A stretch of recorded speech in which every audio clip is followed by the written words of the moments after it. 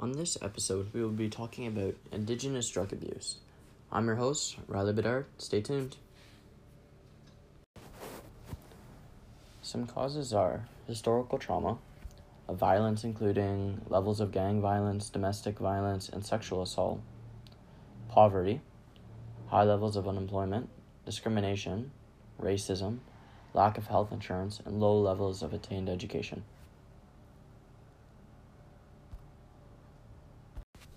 Some symptoms of drug abuse are neglecting your responsibilities at school, work, or home, flunking classes, skipping work, or neglecting your children, using drugs under dangerous conditions or taking risks while high, such as driving while on drugs, using dirty needles, or having unprotected sex, experiencing legal trouble, such as arrest for disorderly conduct, driving under the influence, or stealing to support your drug habit, problems in your relationships, such as fights with your partner or family members, or an unhappy boss or loss of friends.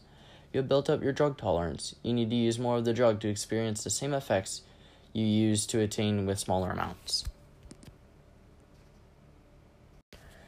Use to avoid or relieve withdrawal symptoms. If you go too long without drugs, you experience symptoms such as nausea, restlessness, insomnia, depression, sweating, shaking, and anxiety. Loss of control over your drug use. You often do drugs or use more than you planned. Even though you told yourself you wouldn't, you may want to stop using, but you feel powerless.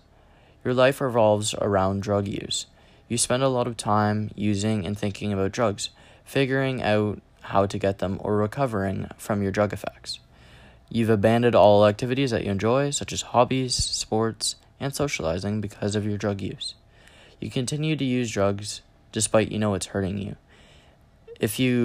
It's caused major problems in your life: blackouts, financial issues, infections, mood swings, depression, paranoia, but you use it anyway.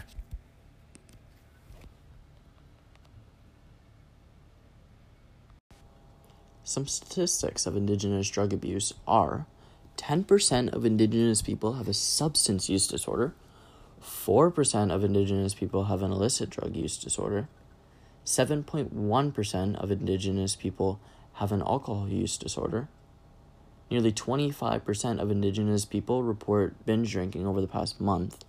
Indigenous people are more likely to report drug abuse in the past month, 17.4%, or year, 28.5%, than any other ethnic group.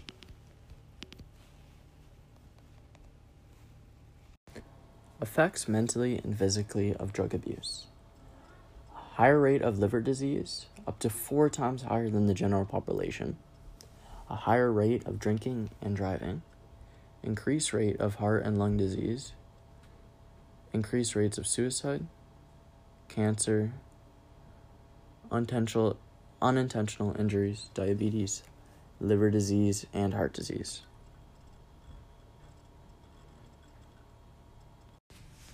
Treatment for drug abuse. Detox centers. This program has medical professionals who monitor your health and who help you by giving you the medication that you need to recover from your addiction. Inpatient rehab. This problem puts you in housing with other patients, and you do various exercises that include your group, family, as well as individual exercises. Teen rehab. Adolescent programs often are incorporated with family members and provide schooling during the recovering process. There's also hotlines that you can call, and there's 12-step programs that allows people who are wanting to keep themselves anonymous during their recovery process. What you can do if you know an Indigenous person experiencing drug abuse. First step, talk to the person and make sure that they acknowledge that they have a problem. Second step, give the person some pamphlets so that they can start browsing places that they would potentially go to recover from their addiction. Third step, put them in contact with a counselor so that they can start recovering. Fourth step, if they do not show up for the meetings, put them in an inpatient rehab facility so that they will for sure get the help they need, and they will be forced to stay sober so that they can recover.